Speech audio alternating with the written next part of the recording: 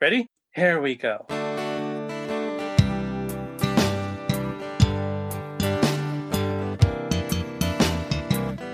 Different points of view and highs and lows. A new perspective everywhere you go. Open up your mind, drown out the noise, and see if this connected.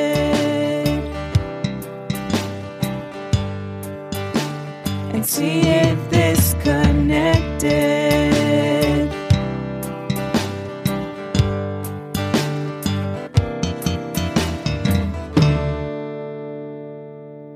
What's up, fam? The mission of this Connected podcast is to connect generations and situations about faith, life, and whatever comes along the way. To not necessarily agree, but be listened to.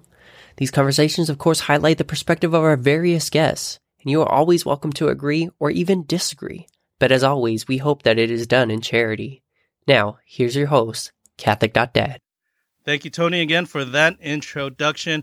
And today, fam, we bring on another pair of guests, another married couple on this series that we are doing on marriage, family, and life ministry. Again, as I said in the previous podcast, we've been doing a lot of podcasts that focuses specifically with youth and young adults, and we've never really divulged into podcasting with people who've been married quite a number of years and who've also served in ministry, youth and young adult ministry in the past. And today we have a special treat for you, fam, our listeners, our family out there.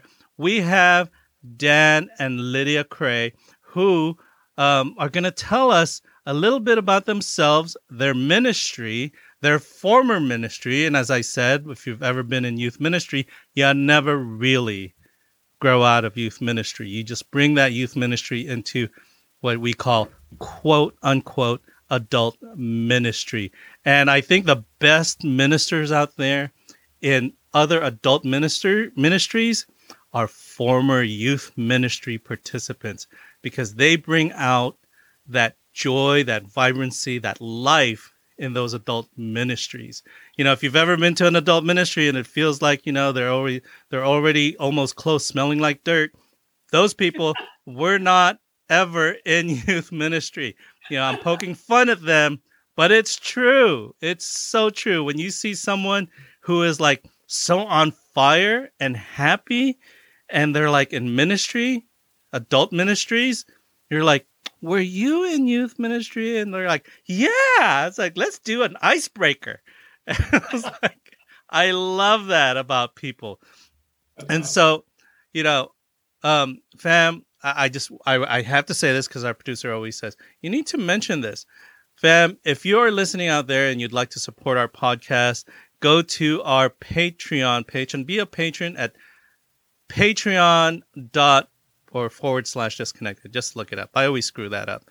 Or if you have a comment or a concern or a question regarding this episode or previous episodes, send us an email at catholic.dad50@gmail.com. You can find us on Instagram and also follow us and subscribe to our YouTube channel.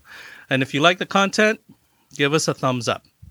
Okay, so now that we have that out of the way, Lydia, Dan, tell us, what is your story? By the way, I love you. You guys look so cute. What looks cute? What is that? What's that? What looks cute? You guys look cute. Look at this cute couple right here. Well, because we were involved with youth ministry, 50 years ago, What?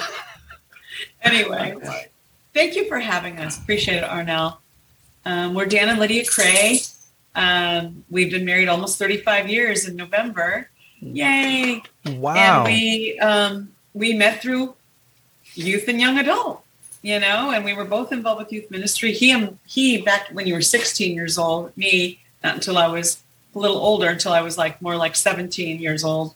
But like I said, that is the roots of where we came from, and only God's providence put us together only, and so that's the truth, right? Wow. Did you two meet in youth ministry? No, young adult ministry. Young adult ministry.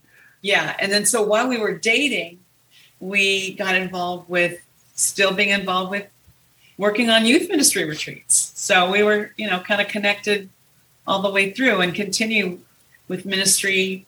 Tell them about your history with your ministry that you've been involved with since you were 16. Oh, yeah. Well, I went on a retreat at 14 because this girl was really cute. And I thought, of course, girls there.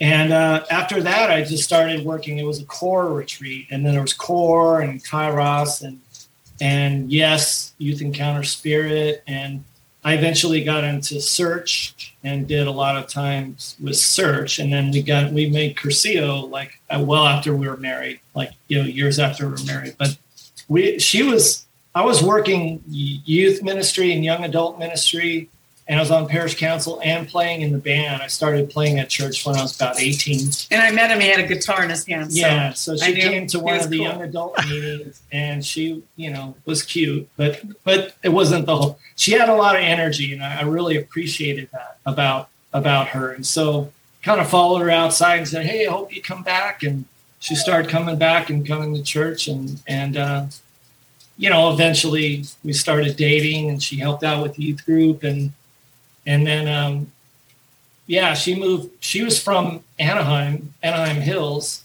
and I was from the Valley, and she came to the Valley. She was living in the Valley, San Fernando Valley, and I was playing at a church in Burbank, and that's where she came. She had met somebody when she was doing training in the LA Archdiocese for CCD, and the CCD. Long story short, I was working at the airport. The closest church to the airport was the church that he was playing at. Wow. And I was invited during my training for CCD. This gal, her name was Liz.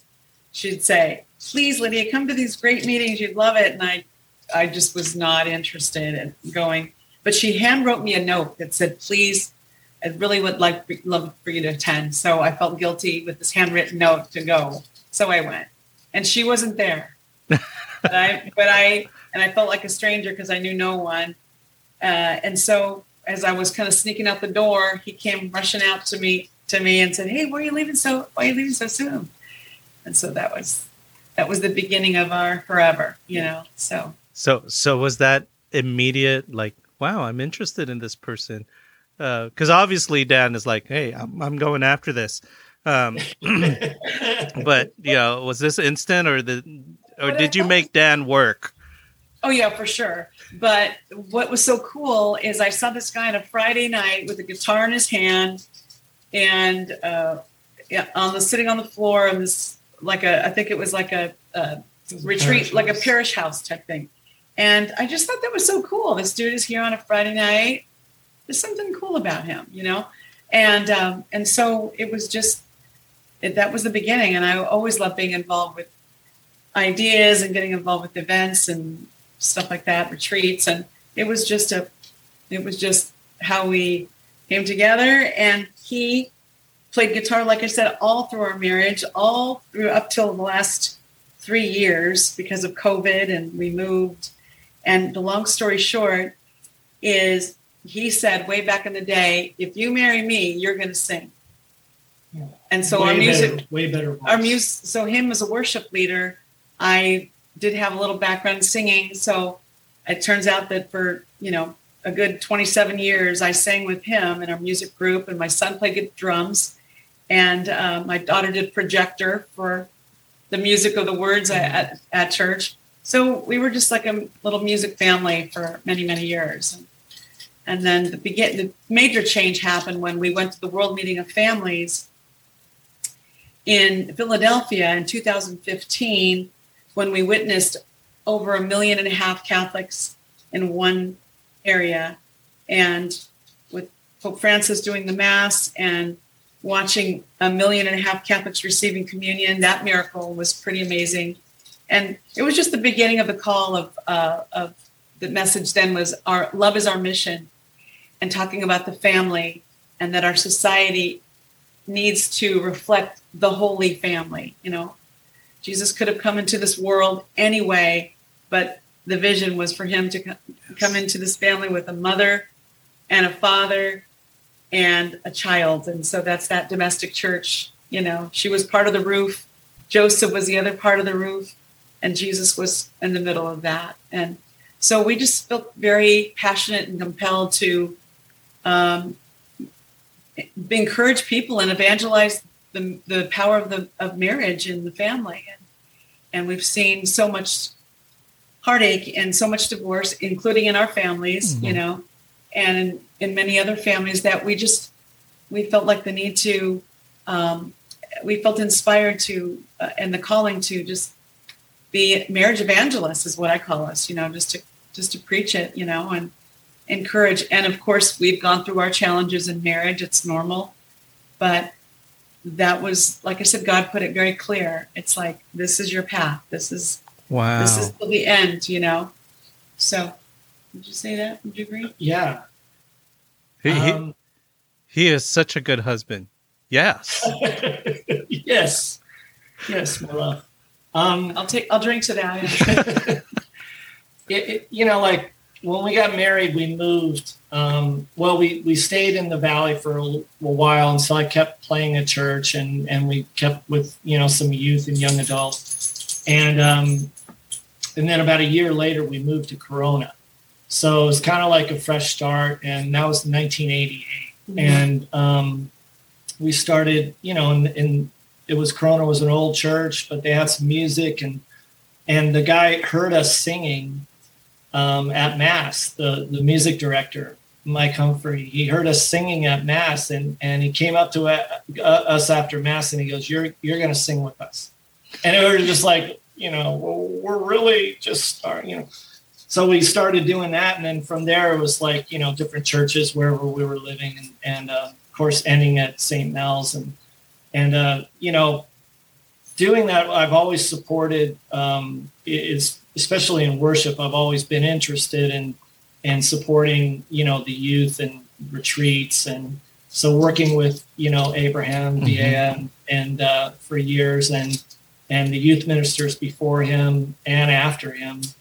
Was just, it was a joy, and they're all like, "Dan, you got to be here. Dan, you got to do that." And it's like, yes, I just said yes and yes. And that's what I really understood. I got to understand as I got older was the more I said yes to whatever God wanted, I'm not getting paid for it, but I'm getting paid spiritually for sure.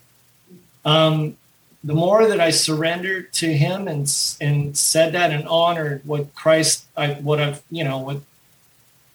was thinking Christ was telling me to do, that would help my business. I have an advertising agency since 1990. So that really helped surrender. God would help me and honor that. That's amazing.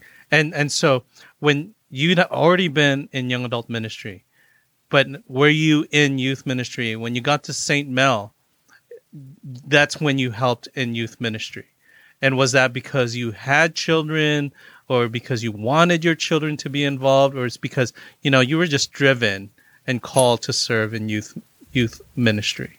Well, in every church, we started at St. Edward's in Corona, and then we went to St. Matthew's, and then in all those places, we tried to get gatherings together and do youth ministry stuff, and then we went to Corpus Christi, and we went to my dog. Then St. Mel's. Me a hard time. Then we landed in St. Mel's. Yeah, after Corpus Christi, we ended up at St. Mel's, and we moved out to Eastvale. So yeah, I've always been involved in that, and then also in the LA Archdiocese with St. Dorothy's. I've known all the guys there for about 25 years or so. They went. One of the guys went, and Steve Martinez went on a Cursillo, and then next thing you know, we were playing at all kinds of different churches and in Orange County, and playing at Cursillos and meeting more people, and so my guitar's gotten a lot of work, which is really. And isn't it so rewarding though? When you're serving, it's like, it's like Father Lewis in the Low Desert once said, you come home after one of these events, and every single time it's la fe cansa. It's like la fe cansa. Faith is exhausting, but it's that type of exhausting that you want to go back, because it's like, when you sit back and you're like, I am so exhausted, but you're smiling because that work was for the Lord. That's la fe cansa. And so that's what you guys have been doing. It's literally. Yeah. And the way we feel is as much, it's so cute. We were wanting to put on another marriage care workshop that we've done in the past. And we contacted our old pastor and he said, we asked, do you mind if we put on another workshop? And he's like, absolutely. I love to see that your energy, you guys have so much energy. And I just figure, as long as we have the energy, God's going to use us, because one day we won't have this energy, And so it's just like, let's just keep on moving and see what God has in store for us. And it's amazing. When we met Mario, Mario Martinez from the diocese, we met him at the World Meeting of Families, and it was amazing how he just like immediately connected to us and like, I have things for you guys to do. And he did it just like, it was just a plug in, and it's like, hey, I want you to speak at this church, or we want you to speak it over here. And it just, the doors just started opening, and we just figured that's God, that's God working.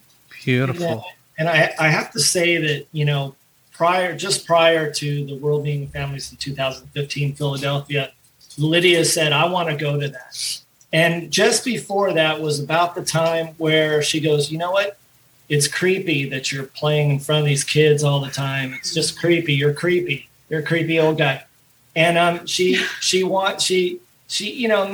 the DRE or the youth ministers wanted me to quit, but it was kind of time where I'm kind of aging out. I'm getting in my late 50s, and so it was the right time. And so she really pushed or asked our pastor, hey, can we go to World Meeting of Families? And he said, yeah, you can go, but you need to come back and bring programs, something.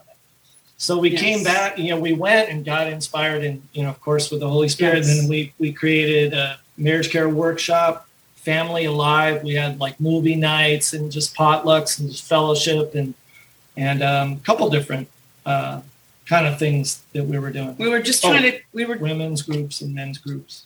We were just trying to bring the joy that we found and the love and excitement and the zeal of what we experienced to our parish. Just like, the church needs to be alive, and we need to feel that love and feel encouraged and feel a church family. And so that was just, like I said, that was sort of all coming from those events of the World Meeting of Family. And it was just an amazing experience, really, really. Wow. And it kind of catapulted, family ministry. And then, of course, Mario Martinez started to develop the office. We split off into its own office.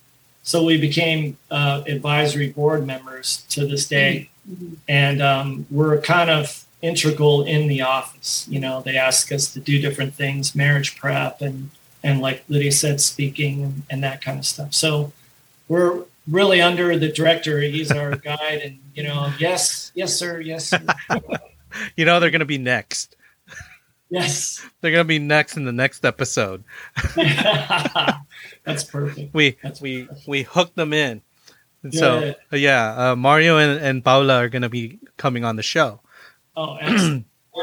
And so you have 2 children. Yes. Were they both active in youth ministry? So being that Dan was involved with youth ministry, his goal was to let that somehow penetrate their hearts and be around. And so my son was always playing retreats with Dan ever since he was little. He's actually played drums with us since he was 5 years old. Wow. He used to get in trouble from not the priest, but the religious director of religious ed. She's like, oh, he's too distracting up there. But but anyway, so my son was always, he's 28, he's going to be 29, but he was always around retreats, always around, every Sunday we played as a family and very much not a stranger to retreats and spirituality.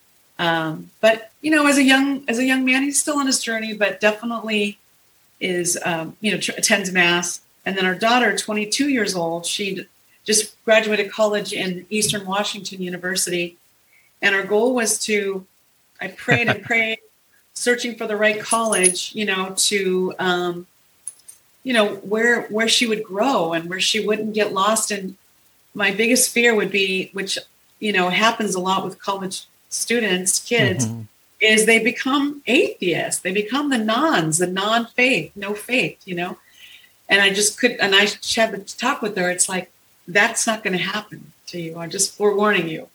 And so when we did the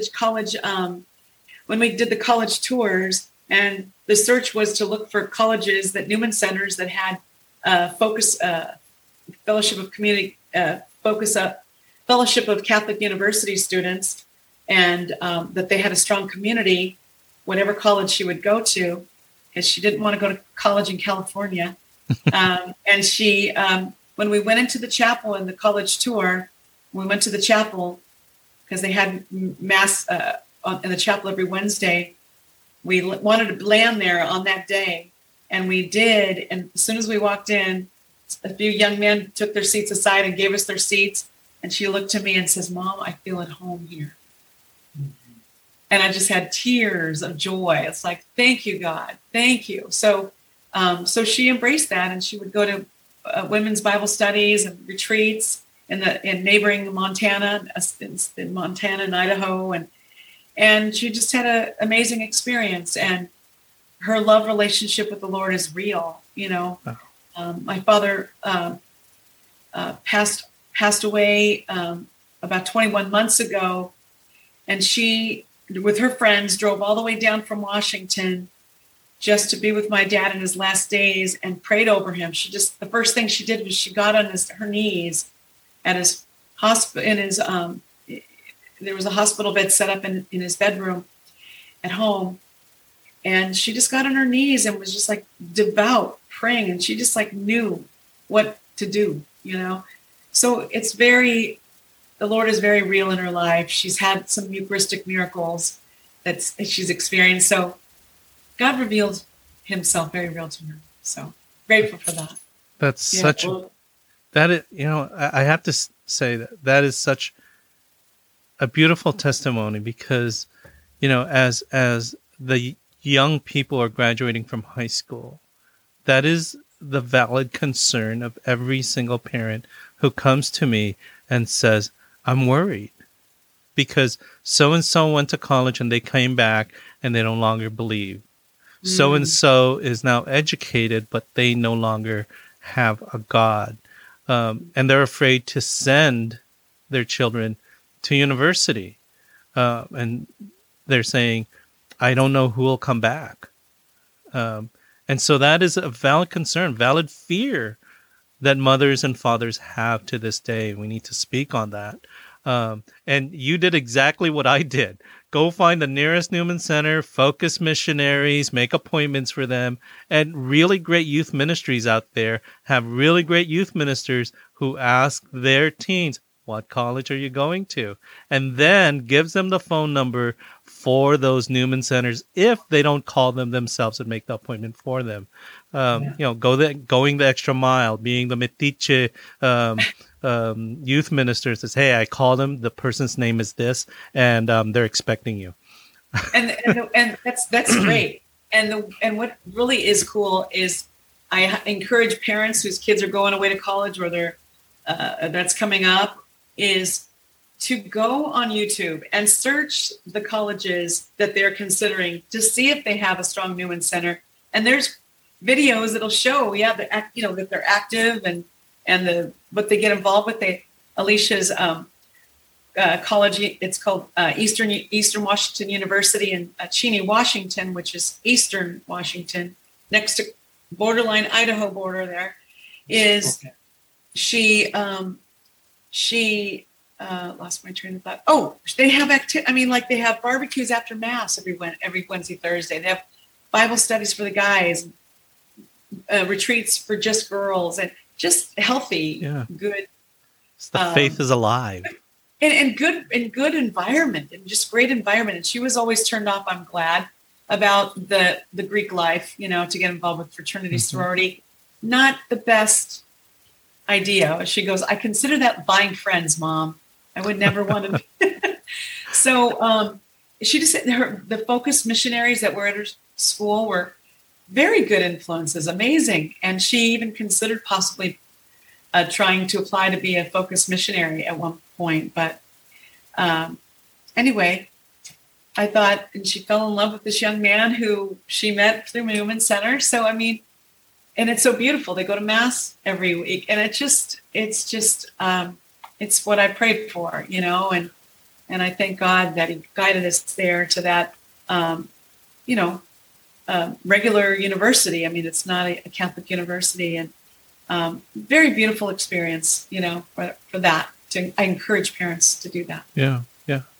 That's beautiful. Now, moving from youth ministry, moving from your children, we go on to your marriage, family, and life ministry. Tell our listeners, what's that about? What is that about? Yeah, what is marriage, family, life ministry? Marriage. Well, first of all, the family is hurting in this day and age. The family is hurting. They're suffering. They have a lot of needs. They're going through many, many issues, whether it be depression, anxiety, COVID, drugs, alcohol, living a life of, not finding spirituality as an important thing. And like I said, it's just burned in our hearts to want to encourage and guide when people approach us and they say, oh, you're marriage counselors. No, we're not marriage counselors, but we're marriage facilitators, and we love to guide the pre-marriage couples so they have some tools to work with, because unfortunately, the truth is marriage is hard and a challenge. So they need to have some tools to get through those challenging times, those difficult times. And it talks about it in the scriptures in 1 Corinthians about you will have troubles, And so we're just about encouraging, because like I said, we've had our troubles, at a period of time. I remember my mom saying one time when they had issues with their marriage, and a lot of us were pretty grown except for me. And she was telling me her story of everyone telling her just to leave. And my mother said these words, I entered into this marriage and I will fight for it. And she said, I will fight for it because he's making wrong choices, and I'm here to correct them with him. And I love him. And these bad parts of these times doesn't erase all the good times that we've had. We just need to build more good times. And I think a lot of times our young people in general, people in general who enter into marriage, enter into it with this Disney aspect of they lived happily ever after, and it's all about pleasure and everything. And then they come into a speed bump, and it's over. Time to go find another one. And they enter into the second phase, and it doesn't work either, because it's all about pleasing me instead of, entering into that sacrifice of love. Totally. And we like to talk to couples about that marriage in life. You go through the 4 seasons of marriage. Have you heard of those? Mm-hmm. Go tell us, Lydia. Spring is new and fresh and exciting and lovely, right? Love is new. And then you move into the season of summer. Summer, when you are raising children, and it's like you're together, it's lovely, and it's still love and happiness because you're under the same roof. Yeah, you have your, exhausting points, but it's love and summer and beautiful and fresh. You're all together. And then you go through the season. These are the tougher seasons. The 3rd season is fall. Fall is you are soon beginning to see the feelings of being an empty nester, where, you're no longer spending all your energy on your children. And then it's the last season of your life is a season of winter. And if you haven't gathered along the other seasons of spring, summer, and fall, then you won't make it through the longest season of your life, the last season, which is winter. And so that's why it's critical, super critical to go to Mass together. Mm-hmm. That is so important. And people say, oh, it's okay that I go this time. And well, I'm going to go at this time. I like it more. It's like this is the additional glue that you're experiencing, hearing the scriptures together, receiving Holy Eucharist together.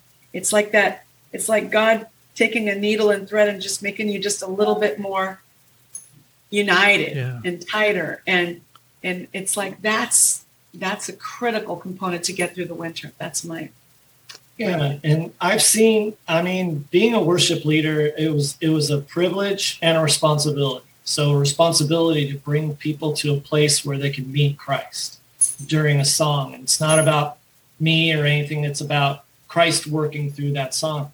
But being up there, watching people come up to communion was powerful. And I got to see a man coming up who was dying of cancer.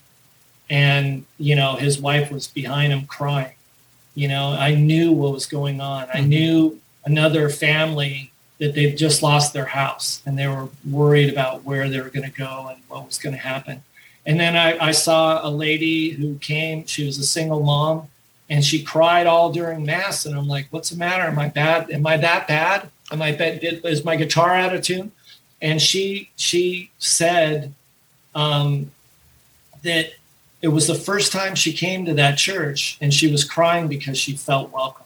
Mm-hmm. And so you see the joy, and I noticed that in our society, there's no celebration of people who are getting married. You go to a wedding and they have the dance for 5 years and older, leave or you're, 20 years, stay standing, so there's that, but there's not in our society, we're not celebrated. It's not celebrated in the media, and it's hard, and we're being attacked, and legislatively we're being attacked. But seeing that, we knew that it was a natural progression to be the youth, which is the future, or the present and future of the church, but also to be where we saw those families where the parents just open the door for the child to come to confirmation class. Just kick them out, and then they speed off and come back after, with their jack in a box at 8:30. And the parents weren't engaged with the children. So now I'm seeing the church where it's a family thing to go through First Communion, and it should be a family thing to go through confirmation. And, seeing the church turning towards that, becoming a stronger domestic church and being intentional about ministry, of course. That's where we feel like we're called to use whatever we have to celebrate this and to make families. One thing I did see was that, especially in the English-speaking community, is the lack of participation. Yes. And it's a complaint. I have a hard time with it, but seeing in the Hispanic community where a marriage ministry is strong because that's what we do, but not in the English-speaking community. It's a lot less like pulling teeth, to get them to say, hey, we want a stronger faith as a family. So that's been our mission, really. That is a really great observation. We experienced that in our own parish where our pastor asked for volunteers and no one came. No one would come. But there is not a lack of complaints of why isn't there any ministries for the English community. And I kind of laugh at that, as the only the only ministry for the English community is youth ministry. Yes. And there's nothing else past that. And you see the Spanish ministries just overflowing and the Holy Spirit just flowing. And I don't know, it's because it's that first generation immigrant family togetherness, and as we become Americanized, quote unquote Americanized, we become separated and into ourselves. But I love the fact that you've transitioned, and we went to this thing where you're not building another silo, but you're actually including the entire family of God into the church of God and saying, this is marriage, family, life ministry. It's another silo. We're just leaving this silo of youth ministry and moving on to a different silo. You're actually doing the example of how we're supposed to, which is encompassing everyone in the church, right? Yes. Amen. And that's beautiful. Yeah. Well, I think God puts, honestly, if we listen, I think God guides our hearts to want to serve somewhere else, whether it's, like I said, it was youth at the time and worship music for 30 plus years. But it's like, and Dan would always worry. It's like, well, who's going to do it then? If I'm not there, it's like, God's got it covered. Don't worry. Someone else will fill that spot. And sure enough, that happened. And now we move over here and God wants us right where we are right now. Yeah. So. We become, I'm there with Dad. You become so vested in the safety and security of our young people that you don't want to move. Because what if? You live in the what if. And it's almost like, it's almost like what someone told me one time, Arnell, if you would just get out of the way. Yes. Get out of the way. Someone will step in. If you get out of the way, someone will step in. But it's hard. Yeah. It was really hard for me. I was 58. And I started when I was 18, to lead music ministry. And that was probably the hardest, because I used to, as we're kneeling during the Eucharistic prayer, I would stand up, because I'm used to standing up and playing the Eucharistic prayer. So I, it's like, oh boy, the memorial acclamation. So, but we really felt like, and I had to get off my horse, like that. Yeah, I'm going to do it better than anybody, or I'm not comfortable with how I'm leaving it. I feel like I'm just bailing out. I'll come back twice a month, from 60 miles away or whatever. But I had to just decide that that God wanted me somewhere else. And so it took a lot of prayer and a lot of heartache. And it took a lot of prompting from me, where I said, there was, through the decades of doing Dan being a worship leader, I remember I was back in the Kray room with my little Alicia, and my son was with me, and people thought I was like divorced or, single mom, because they just never saw Dad around. Dan was always up there by the altar. And so I just knew that there was just going to come a time that we need to be together. We need to be going to Mass together. We, not just with Dan with the guitar in his hand and me making sure the next song, worship song we were going to sing. We did that for decades. It's like, now we need to do this together. Now we need to pray together and hear the word together without distractions, without him worried about the next song to be sung. That was too many distractions. It's like that was served for 25 plus years. That was that chapter. And so I'm grateful to God that he warmed up to the idea, and he was like, yeah, okay, you're right. I'm stubborn. Stubborn guy. We're set in our ways. And you know what? In the pastoral framework for marriage and family life ministry, it said that called to the joy of love.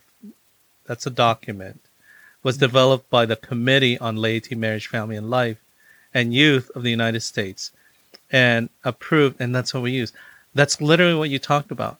You're called to the joy of love and witnessing it to other people. And I always tell older people like us, who don't want to help in youth ministry because, I was like, I'm old. No. And they're married. I said, what a great witness you are to these young people. Because young people always say, you know what, that's so cute. It's like they hold hands. It's like, aren't you supposed to hold hands? That's like, and they see like these older parishioners in their 80s, their 70s, and their late 80s, and they're just trudging along, but they're holding each other, and they sit, and you see the faces of young people just turn. I'm like, what are you looking at? It's like, they're so cute. Yes, they're so cute. That's something that young people are cherishing. But those older people aren't telling them the secrets. And that goes to what you two are doing. You're sharing the secrets of this fruitful marriage that you've had. And so I want you guys to talk to us about and tell us about this thing. You wrote a book.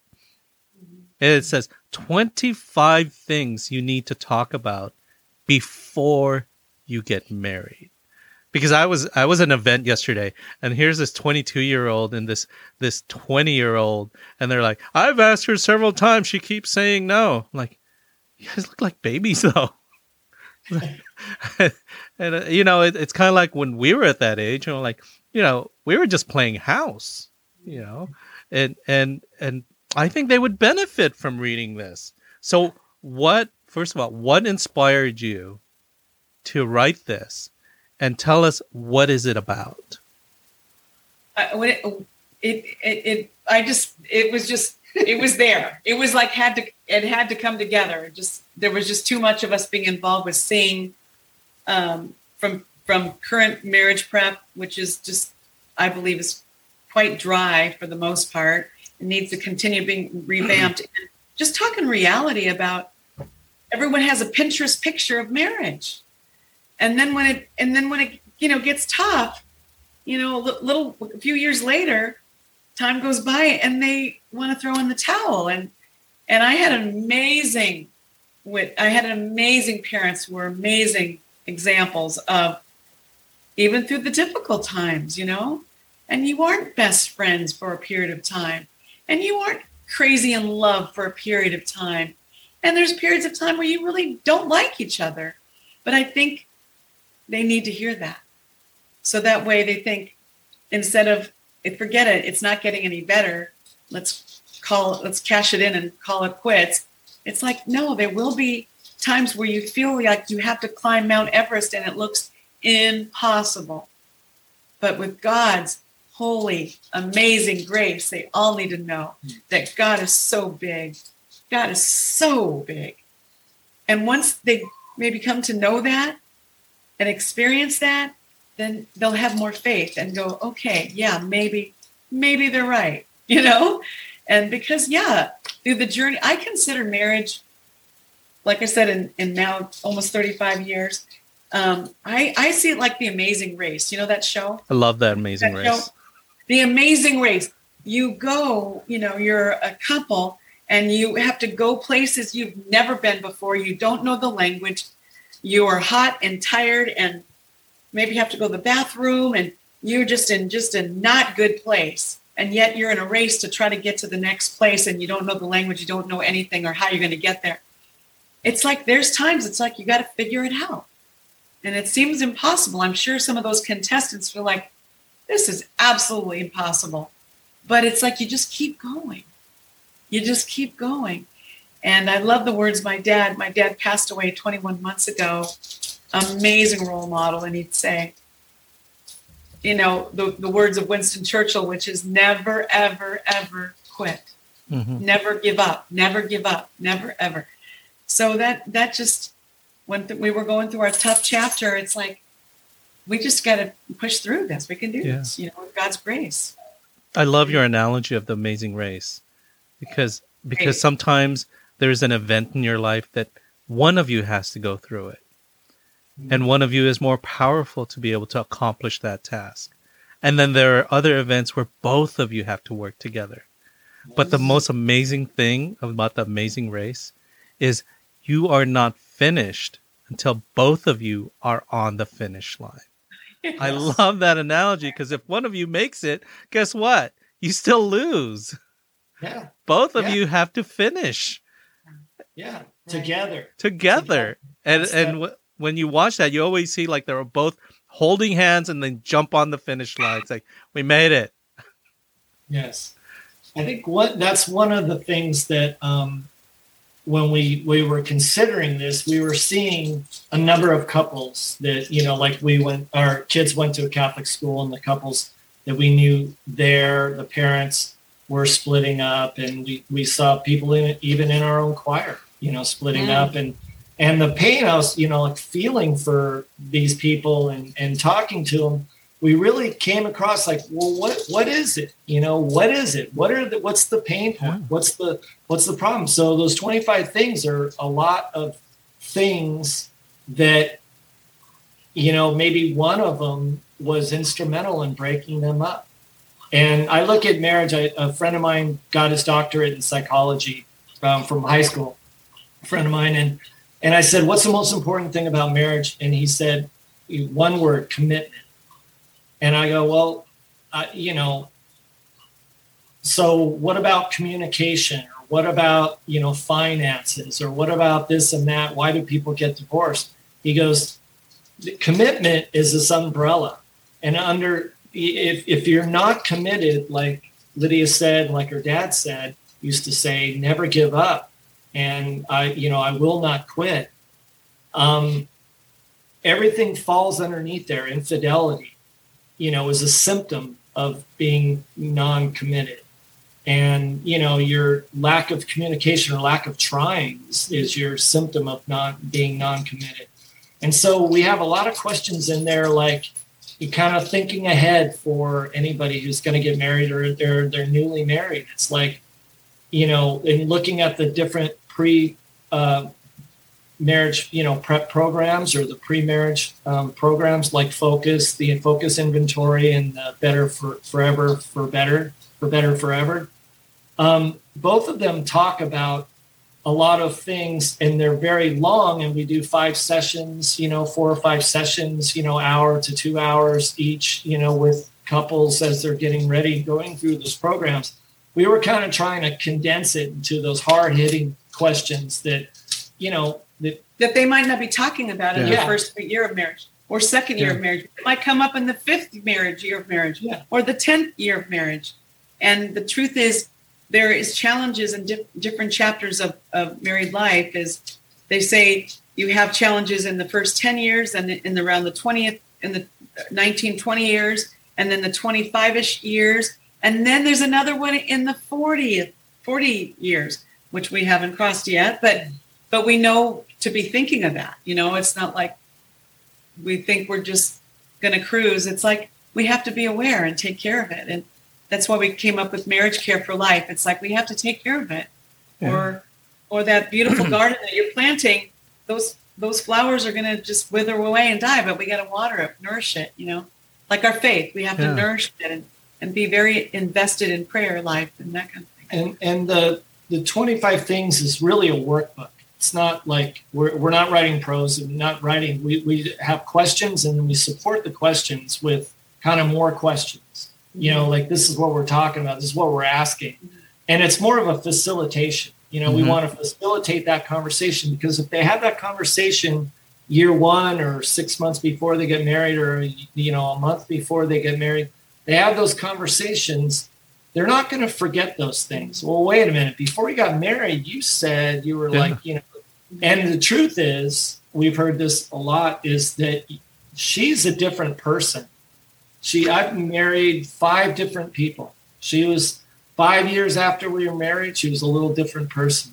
10 years after we were married, a little different person. 5 years after that. As you mature and grow, we're different people. She's a different people. We both change and grow. And the whole idea of that book is to continue to fall in love with that different person, who is the same person that God gifted you with. And I love this book because it has his and her notes, his views and her views. And the thing I like about this, man, I should have had this because when you pull out, you said 5 years from now, you can pull this out and read what you wrote. Right. Yeah. And then rewrite for the next 5 years and read what you wrote. Yes. And it's I'm a little afraid of what my wife would say. You said this 5 years ago. You promised. And in each question, after each question, we say, now think about it. Now talk about it. Now write it down. So that way you start processing and thinking about it. Because, little do we think about some things in there that you go, wow, never really thought about. You got to process it and hear what your partner has to say, because we can't read minds, so we need to hear what's going on and share. And for instance, when we were finishing up the book, I had a lot of ideas, and I got to take this long drive with my daughter across from the west coast of Washington State to the east coast, back to Cheney, Spokane. And I asked her, if she was, I would go over the questions while she was driving and ask her, hey, how do I see this? And this is to a 21-year-old, to a 21-year-old. Does this make sense? And she's like, oh, Dad, I can't stand that question. I don't even understand what you're talking about. Okay, what would I do? So she helped us edit it to be somebody who, is younger and, eventually is going to get married. So it's like that really helped a lot to get her perspective of it. And she's also helped us with a lot of talks that we've given on marriage, because she's called out, like, tell those parents to make sure that they do some sacrifice for those kids when they're on the retreat, tell them to light a candle and tell them to do a rosary, to get on their knees and pray for that child and, tell them to get involved. I mean, like, that was really good advice. And especially to parents of, youth, kids in the youth program.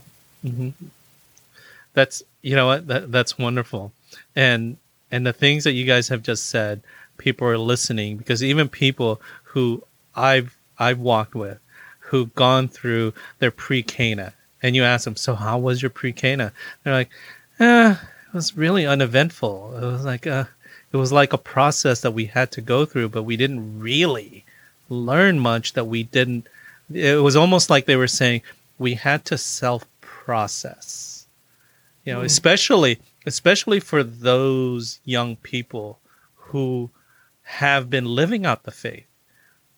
And now they're taking this step to the sacrament of marriage. And then it's a wah, wah, wah. And it's like, was that it? It's like, they're thinking, oh, we're going to get all these ideas. Someone's going to give us really great tools, to put in our toolbox to lead us to success for this venture, this journey that we're going to enter. And then they're left with a couple of tests, a couple of readings that they should do, 5 meetings. And they're like, after the second one, we were like, do we really have to go? But if we want to get married in the church, we have to finish. And, that hurt me. And that's one of the reasons why we're doing this series is let's hear from those adults, those people who are married and now living it out in ministry, the pitfalls, the joys, the fears, and why are they still together? 40 years, 35 years, 25 years, 15 years. Yeah. Why are you still together? Because that is a great witness. Because they'll look at that, they'll listen to this, they'll look at the book, they'll complete it. Even after you've done your pre-Cana, if your pre-Cana sucked, I would almost advise you, do it again. Just do it again. It's okay. It's kind of like RCIA. If you're confirmed, if you've met your sacraments and you're like, you know what, something's lacking, go through your RCIA again. It's okay. So if your pre-Cana sucked, go through it again and see and get some more tools. We love the fact that we're asking those hard questions, like intentional discipleship. As Catholics, we've been afraid to ask those hard questions. And non-denoms, they're always asking a hard. How is your relationship with God? Mm-hmm. Well, as Catholics, we should be asking those hard questions. And we another person, awesome. I'm sure you're familiar with Bishop Barron. Yeah, he's another one that just inspired us to. He always talks about beige Catholicism or watered down Catholicism. And it's like, he's right. It's like that area where a lot of Catholics fall into, truth be told, of this lukewarmness, Mm-hmm. But we our love for Jesus has to be very real, very deep, we have to be very mindful and intentional, knowing that Jesus is alive in this love relationship that we have. Yes. Because when Dan can't forgive me, he goes to Jesus to ask for his help to forgive me. Yes. If I can't forgive Dan, I have to go to the divine and ask the Holy Spirit to help me to forgive, so we can be woven in and realize that we are a living sacrament. You know, the life that we live, this is divine, but we have to take the time to be aware, you know, it is all divine. And I love that the church is going through the period of the Eucharistic revival with the U.S. bishops wanting to promote that for the next 3 years. It's like that too will truly revitalize and strengthen what seems like maybe a little bit wonky of a marriage or just an okay marriage, but it could be a very alive in the spirit marriage. And maybe make it easier for me to forgive Dan and Dan forgive me. And we used to have problems long ago when he would be mad at me and it would be a week or two before he would talk to me. This was years ago. And then we've come to this beautiful place in the maturity of our marriage is like, we can squabble for 20 minutes and then we go, so what are we going to have for dinner, sweetheart? You know, we got over it quickly because it's just so, life is so short, you know, and it says in the scriptures, life is but a vapor, you know, so let's make this great and let's live our life with purpose. And that's how we feel, you know, let's see what God wants to do with us, you know. You two are a beautiful example of the living testament of the Holy Spirit that flows through you, bearing fruit. And thank you for what you do. Thank you so much. Thank you. What you do, Art.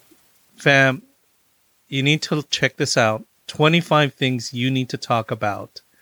25 things you need to talk about before you get married. Let me repeat that. 25 things you need to talk about before you get married by Dan and Lydia Kray. Where is this available? Okay, you can go to our website. We just barely are putting that up, but our website is marriagecareforlife.com, and you could download an ebook there or file. And well, you're going to be able to do that. I mean, not today. Maybe next week. Yeah, give us a few more days. We're right at the edge. Yeah, but it's just so needed. It's just so encouragement needs to be there for people, young people. Yes. Marriagecareforlife.com. So check that out, fam. Marriagecareforlife.com. It's going to be in the details of the podcast. We're going to put a link to it. Maybe, you know what? I'm so inspired by this. We're going to put it in our bio to our Instagram account so that people can go in there, click on the link, and find this, because marriage is so important. I love the fact that marriage is a sacrament that the priest is a witness to, and you, the man and the woman, give that sacrament to each other. The only one. Yeah. The priest in persona Christi is that witness to that contractual covenant of a man and a woman.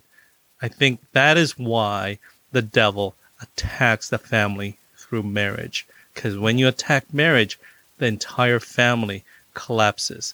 When you have no roof, everything inside the house is destroyed, collapses. Right.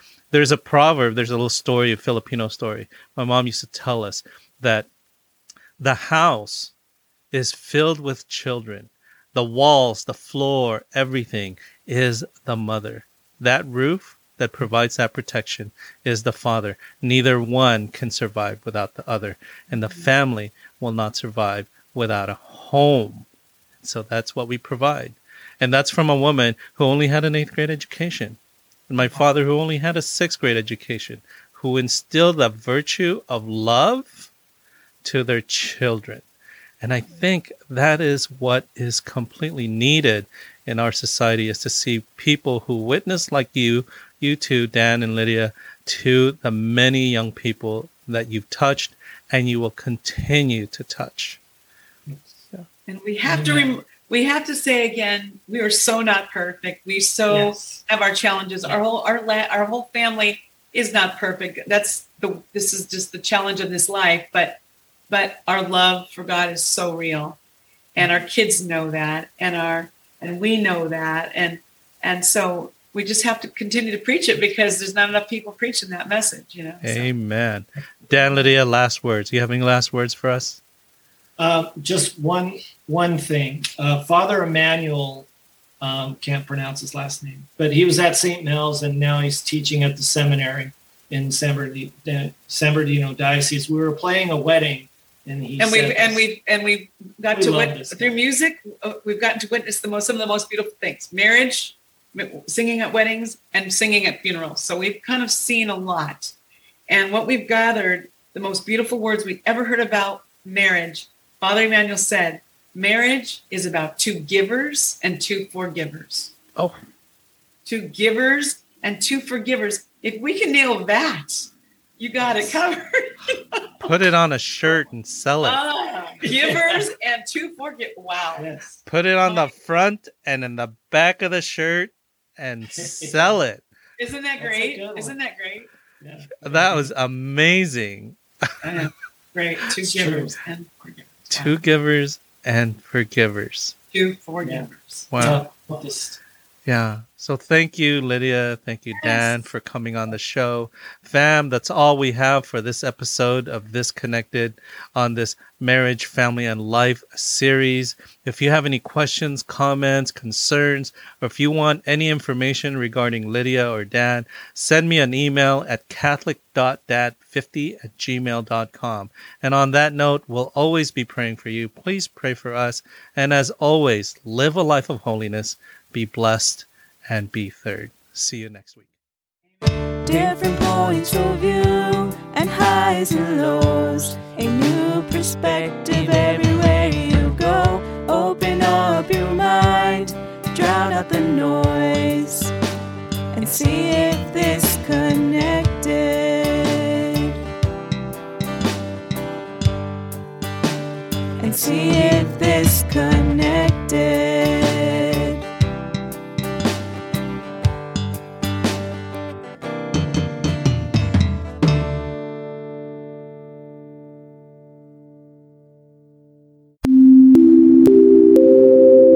This Connected podcast is brought to you by The Cabin. Want to get away and get some peace and quiet and rest? Yes, rest, but not too far away from home or the city? Want to experience a true log cabin feel in the mountains? Well, I have the recommendation for you. The Cabin is a 2-bedroom, 1.5 bath that will do just that. With a beautiful wood fireplace lit and a glass of wine, you are sure to relax. With easy access from the main highway, private parking, easy access with stairs to the entrance, fast Wi-Fi, a full-size kitchen, and all the essential amenities will make your stay a memorable experience. This cozy log cabin was built in the early 60s with its original wood fireplace and a newly transformed deck with beautiful views of the San Bernardino Mountains. So, book your stay at the Cabin in Running Springs, California. The Cabin, located in the San Bernardino Mountains, is a beautiful place to see the beauty of God's creation. I have known the proprietor of the Cabin for many years. She has always supported the youth and young adult ministries of her community, as well as this podcast. Check out the Cabin on Instagram at thecabin2021. Again, that's at thecabin2021. THECABIN 2021.